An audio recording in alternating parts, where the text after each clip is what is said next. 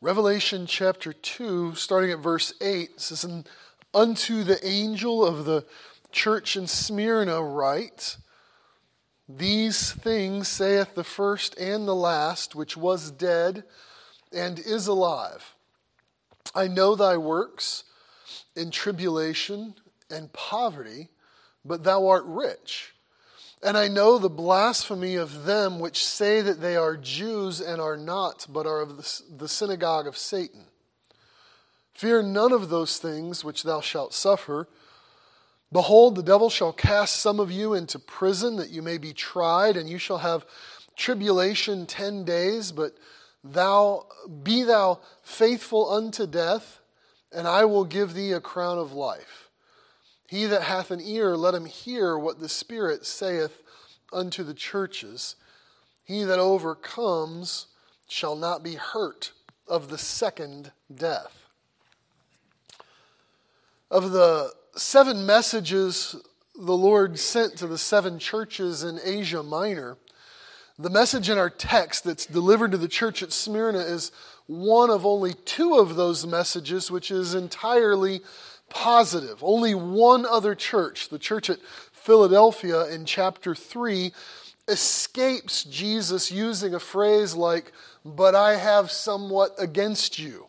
He doesn't say that here to Smyrna or to Philadelphia. And if you want, you could glance over at chapter 3, verses 7 through 13, to that message at Philadelphia, and you'll see some similarities between these 2 churches. Both of them are being persecuted. Both of them are assured by Jesus that he sees those who claim to be Jews but are truly the synagogue of Satan.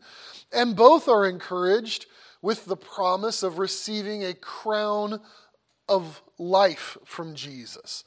These 2 entirely praiseworthy churches are also the 2 most persecuted churches. And so perhaps the correlation that we should learn is that persecution has a refining effect, and we see that effect on these 2 assemblies.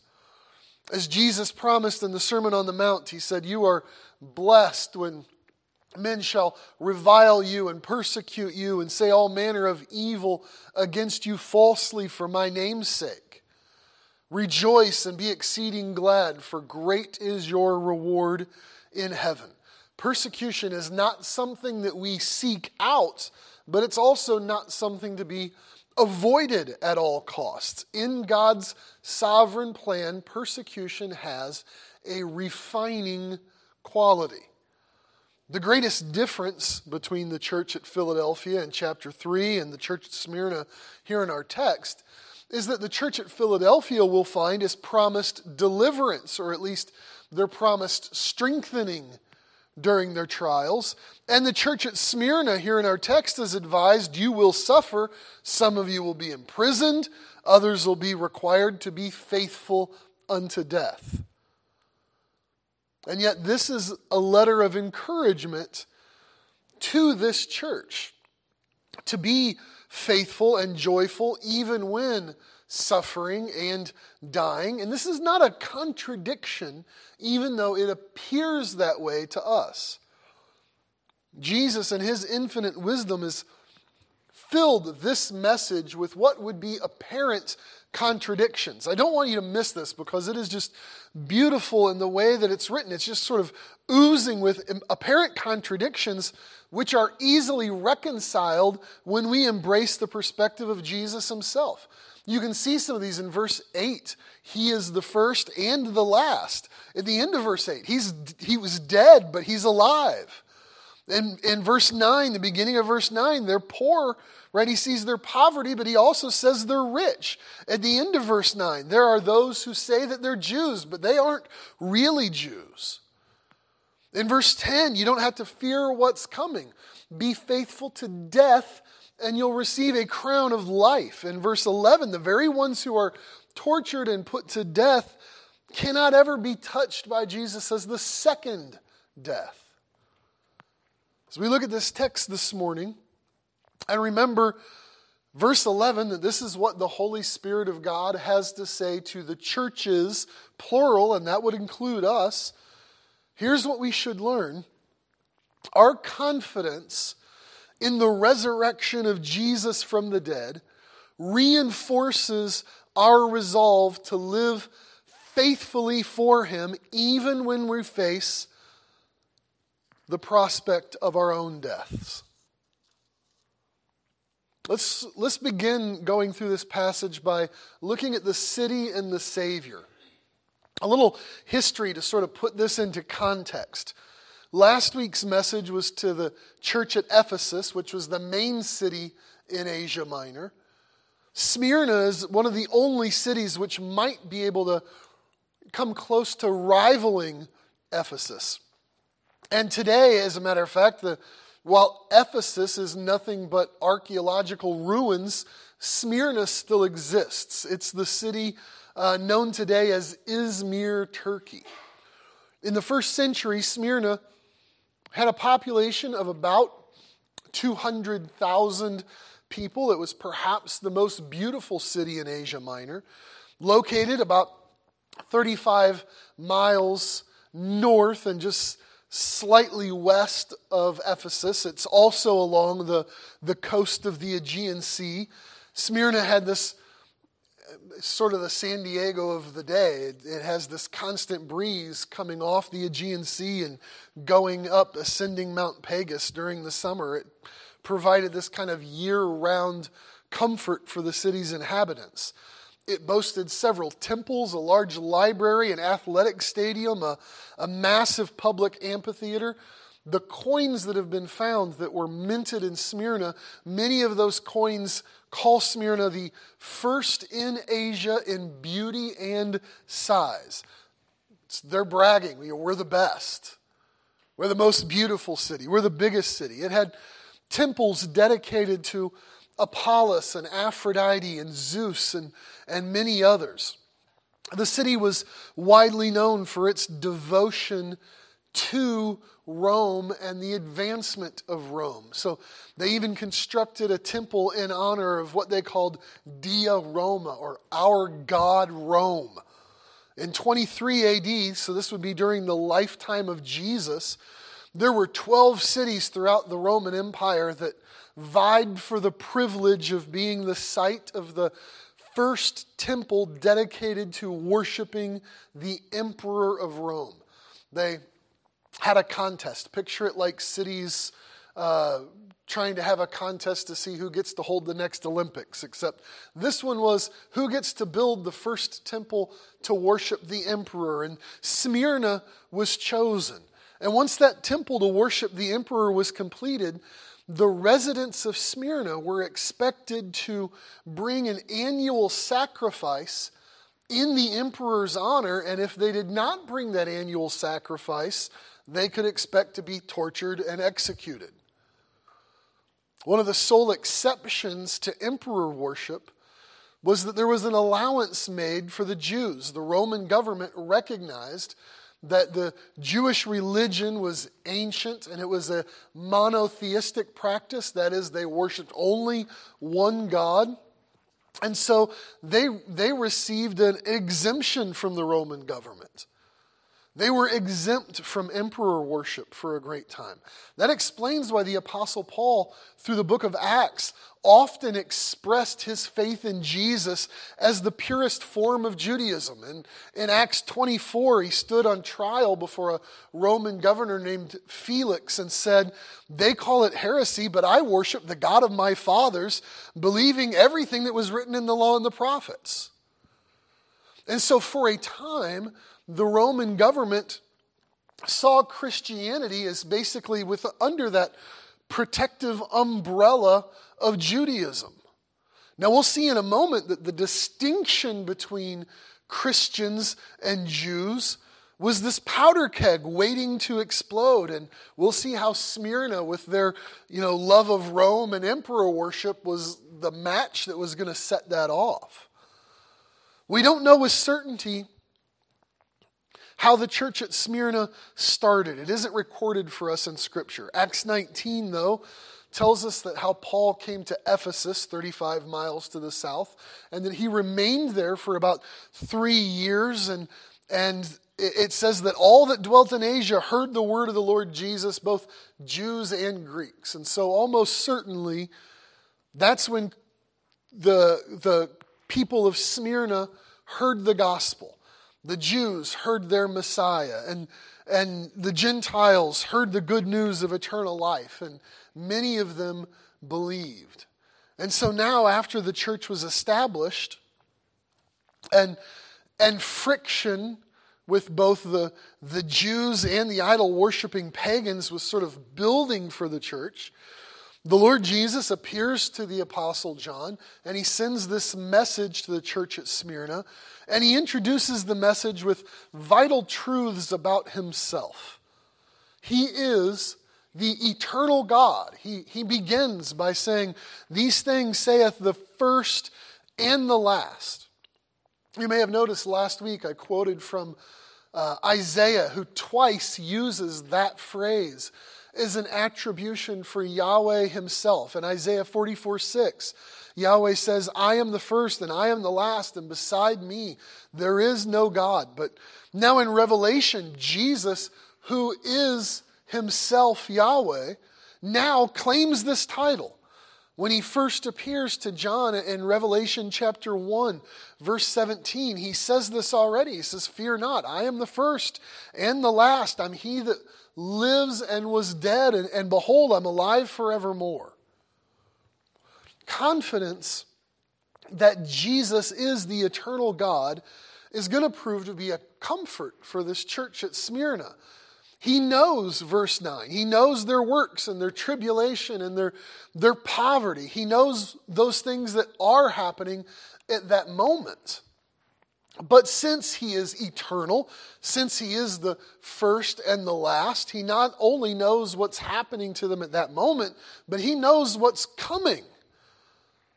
The city of Smyrna might brag on its coins that it's the first in beauty and size, but Jesus is eternally God. He is first and last in all things. And not only is he first and last, he says he was dead but is alive.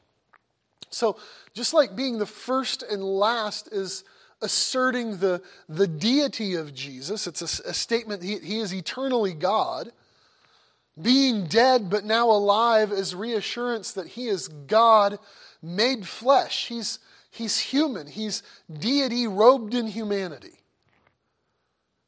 The resurrection of Jesus is the assurance this church needs in order to faithfully endure what was to follow. What the Greek here says literally, when we read, "which was dead and is alive," what it says literally is that Jesus was dead but came to life.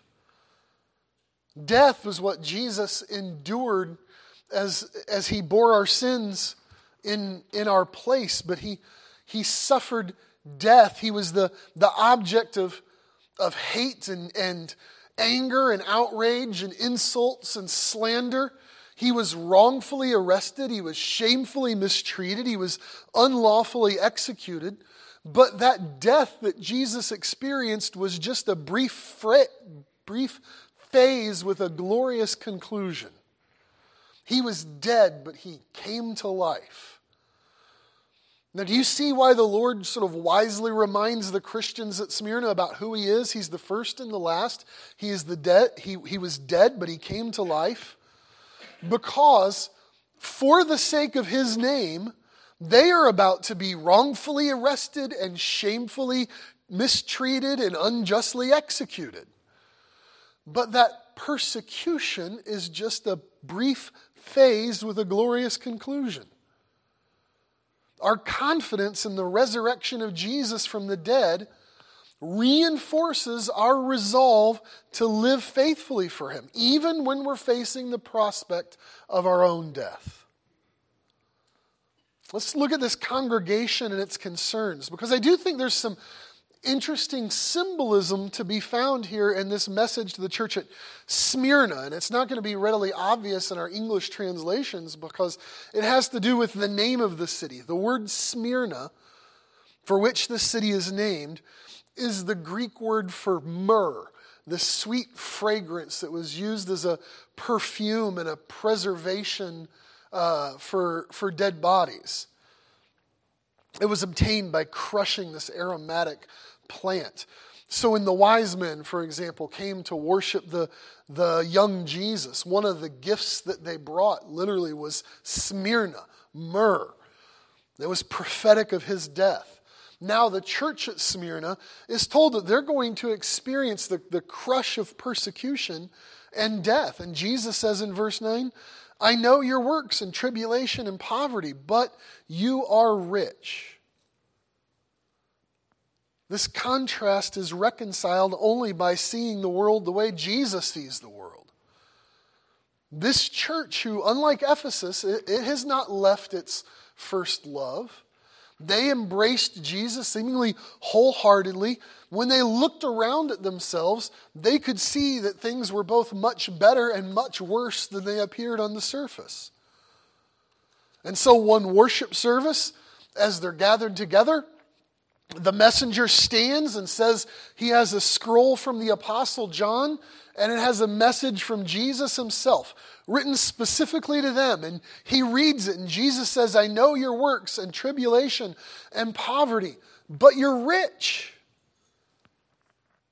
But while they're rich, what is it that their riches look like? They look like people who had been rejected by their families. It looked like businessmen who had gone bankrupt because of their stand for Christ. It looked like huddling in fear from the Roman soldiers that are determined to arrest them and for refusing emperor worship. No doubt it looked like empty seats in the assembly where they know the people who belong there, but some of them had already been arrested and maybe exiled, maybe executed, or maybe some of them had just escaped and gone to another region. Their riches don't look like riches in the world's sense. It looked like the worst poverty. But in the words of James, hasn't God chosen the poor of this world to be rich in faith and heirs of his kingdom? Their work, Jesus says, is work for his sake. Doubtlessly staying faithful, proclaiming the gospel, worshiping together, loving the Lord. But the product of all of that work is tribulation and poverty. Tribulation here is the word meaning pressure or to be crushed beneath a weight. Poverty, this is a unique word for poverty here. It describes being completely destitute, being beggarly, not even having the means for what is necessary. This church was experiencing genuine suffering for their stand for Christ. They're apparently being ostracized and opposed. In a city as large as Smyrna is, right, any of them in that assembly who had a profession, had a trade, had a business, right, none of them are providing a service that couldn't be found somewhere else among the 200,000 people in Smyrna. And the church members were suffering financially as a result of their stand for Christ. In John MacArthur's description of the church's condition, he said the city accused Christians of cannibalism based on a misunderstanding of the Lord's Supper. They were accused of immorality based on an intentional perversion of the command to greet one another with a holy kiss. They were accused of breaking up homes for instances where one spouse would believe the gospel and the other would remain an unbeliever and reject the gospel. They were accused of atheism, which is interesting. That they were accused of atheism based on the fact that they rejected the notion that there were many gods. Christians were considered atheists. They were considered to be politically disloyal and treasonous because of their refusal to offer sacrifices to the emperor. You can easily see how hatred of Christians would result in this complete loss of social status and economic support. And sadly, one of the greatest sources for this suffering came from other people who claimed to worship Yahweh. The end of verse 9. I know the blasphemy of them which say, they are Jews and are not, but are the synagogue of Satan. The word translated blasphemy here isn't really translated at all. It's actually transliterated. That's where you take a word from one language and just make it sound like a word from another language. The Greek word here is blasphemia, which means to slander or use profane speech. And so don't think of it as blasphemy in the sense of how we usually use that word, because when someone uses profane speech toward God, that's what we call blasphemy. But here in this verse, it seems like, look, the Jews of Smyrna were very unlikely to use profane speech toward God. They were using slanderous speech, blasphemia, toward Christians. And so many translations translate this as slander here. Though Jesus himself and all of his apostles were Jewish, though the vast majority of books of the New Testament were written by Jewish men, the New Testament opens with a decidedly Jewish tone, right? The first words of the New Testament, this is the gospel of Jesus, the Messiah, the son of David, the son of Abraham. Though Jesus was clear that to the woman at the well that salvation is of the Jews, the Apostle Paul went on his missionary journeys proclaiming the gospel to the Jews first and then also to the Gentiles. Christianity is the purest form of biblical Judaism. And yet, for all of that, there is no group in ancient times which slandered Christians more than Jews did. It appears that much of the persecution and slander in Smyrna was coming from that source. And it shouldn't surprise us, because that's what the Apostle Paul experienced, right? He was persecuted in Antioch and Iconium and Lystra. The Jews of the cities would get so angry with him that when he would leave and go somewhere else, they would follow and try to stir up trouble for him several towns over. The same kind of hatred is fuming in Smyrna. And Jesus says, I know those that are Jews. I know the slander that you're experiencing of those who say they're Jews but are really of the synagogue of Satan. Those are harsh but accurate words coming from Jesus. He said something very similar in John's gospel when he accused the Jewish leadership of being of your father the devil, and the lusts of your father you will do. So listen, biblically speaking, we should have no doubt that Israel is God's chosen nation, but not all who descend from Israel are God's Israel. Proving your lineage as a descendant of Abraham doesn't provide you with any spiritual currency. And when a Jewish person rejects the gospel of Jesus, they're turning their back on the very Messiah that was promised to them in the Old Testament and that they say they're waiting for. They have chosen sides, Jesus says. And in this case, they've chosen the side of Satan. But I also want to caution you, that term, synagogue of Satan, has been misused over the centuries to promote a kind of hateful anti-Semitic sentiment among Christians. Look, there's nothing here that gives us permission for Jewish bashing stereotypes and hatred. We understand when we read the New Testament, Jesus wept over the city of Jerusalem. The martyr Stephen prayed for the forgiveness of his murderers. The Apostle Paul, who had been chased from city to city by Jews who had been beaten and exiled and stoned and left for dead, still wrote that my heart's desire for my countrymen is that they might be saved. It should be the desire of our heart as well, especially as we'll see in Revelation, God has a plan for that. Now note the command of Christ in verse 10. Fear none of those things which you shall suffer. Behold, The devil shall cast some of you into prison that you may be tried, and you shall have tribulation 10 days. Be thou faithful unto death, and I will give you a crown of life. The Lord Jesus knows that the suffering of Smyrna is not only suffering in the present, but they have more suffering sovereignly assigned to them in the future.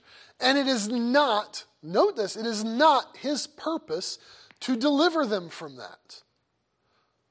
Much like when he warned Peter and said, Peter, Satan has desired to sift you like wheat.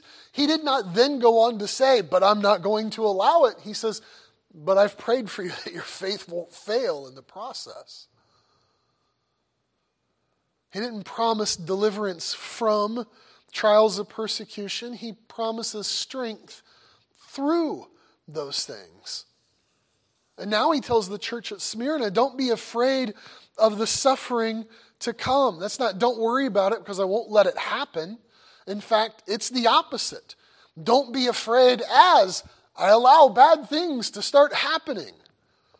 He even details what that suffering will entail. He says Satan's going to cast some of you into prison. That's going to prove a trial. Perhaps the idea there is being put on trial, or he might mean the word in the sense of this is going to test you. It's going to be a test of their faithfulness and endurance. And he prepares them for this test by saying, when you pass this test, when you faithfully endure, you're going to receive a crown of life. And there's an echo from the letter of James here. James 1:12 says, blessed is the man that endures trials, the same word, for when he is tried, he shall receive the crown of life, which the Lord has promised to them that love him. As Jesus teaches the same call for endurance under trials, he also assures the church at Smyrna there's a divine timetable that everything's happening on. The sovereign hand of God overrides all of their experience. He says, you shall have tribulation 10 days. Now, we don't have enough specific information concerning what their experience was to be able to explain what is meant there by these 10 days. It might be 10 days until they are delivered. It might be 10 days until they are executed, or just describing an unspecific, symbolic, short period of time where Jesus is saying, look, it's not going to last long. It's on God's timetable. It does seem from verse 10 that the idea is that some of them are going to be imprisoned and even put to death. Be faithful unto death, and I will give you a crown of life. That crown, by the way, don't picture a metal, a precious metal crown fit for a king. It's not that kind of crown. In ancient times, winners of sporting events like wrestling or running were honored with a garland, a crown that was fashioned out of olive branches that was given to them as a symbol of their victory. Jesus is saying, look, you're going to be crowned with a victory of life, eternal life. Make no mistake here, however bad the world gets, a Christian is in a win-win situation. What is the worst that the world can do to us? Well, they can bring us pain for a time, but it can't hurt your soul. They can persecute you to death, but death only ushers in eternal life. The Apostle Paul said, for me to live is Christ and to die is gain. That is, if you remain alive, you can live for Christ. If you die as a result of this, you can live with Christ. Either way, you win. Now, unlike the church at Ephesus last week, when I said, well, we don't know for sure how the church at Ephesus heard this and what they did with it, whether they obeyed the message or not. With Smyrna, we do actually know. Christian history has a story to tell us, because about 50 years after John sent this message from Jesus, there was this old saint named Polycarp who was the bishop, the pastor of the church at Smyrna.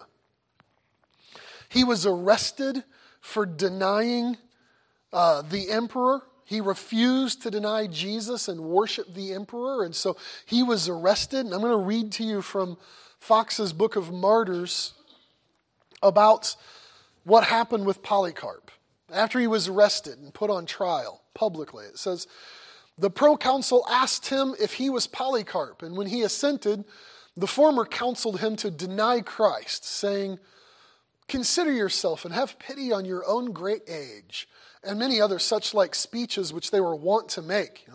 Swear by the fortune of Caesar, repent, say, away with the atheists. Then Polycarp, with a grave aspect, beholding all the multitudes in the stadium, waving his hand to them, gave a deep sigh, and looking up to heaven said, take away the atheists. The proconsul then urged him, saying, swear, and I will release you. Reproach Christ. Polycarp answered, 86 years have I served him, and he never once wronged me. How then shall I blaspheme my king who has saved me?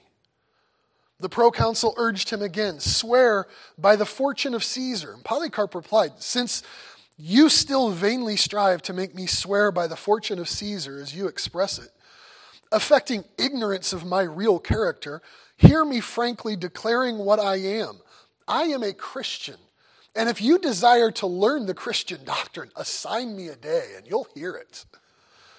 Hereupon the proconsul said, I have wild beasts, and will expose you to them, unless you repent. Call for them, replied Polycarp. For repentance with us is a wicked thing if it's a change from the better to the worse, but a good thing if it's a change from evil to good.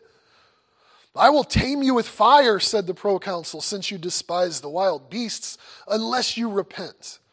Then Polycarp said, you threaten me with fire which burns for an hour and is soon extinguished. But the fire of the future judgment and of eternal punishment reserved for the ungodly, you are ignorant of. But why do you delay? Do whatever you please. The proconsul sent the herald to proclaim thrice in the middle of the stadium, Polycarp has professed himself a Christian. Which words were no sooner spoken, but the whole multitude, both of Gentiles and Jews, dwelling at Smyrna, with outrageous fury, shouted aloud, this is the doctor of Asia, the father of the Christians, the subverter of our gods, who has taught many not to sacrifice nor adore. And they called on Philip the Asiarch to loose a lion against Polycarp, but he refused, alleging he had closed his exhibition. Then they unanimously shouted that he should be burnt alive. The people immediately gathered wood and other dry matter from workshops and baths, in which service the Jews, with their usual malice, were particularly forward to help, which I'm just going to make as a side note is interesting, because when you research this, it happened on a Sabbath day, and that counts as work. When they would have fastened him to the stake, he said, leave me as I am, for he who gives me strength to sustain the fire will enable me also, without your securing me with nails, to remain without flinching in the pile. Upon which they bound him without nailing him. So he said thus, O Father, I bless thee that thou hast counted me worthy to receive my portion among the number of the martyrs. And as soon as he uttered the word Amen, the officers lit the fire. Polycarp was content to believe he was in a win-win situation.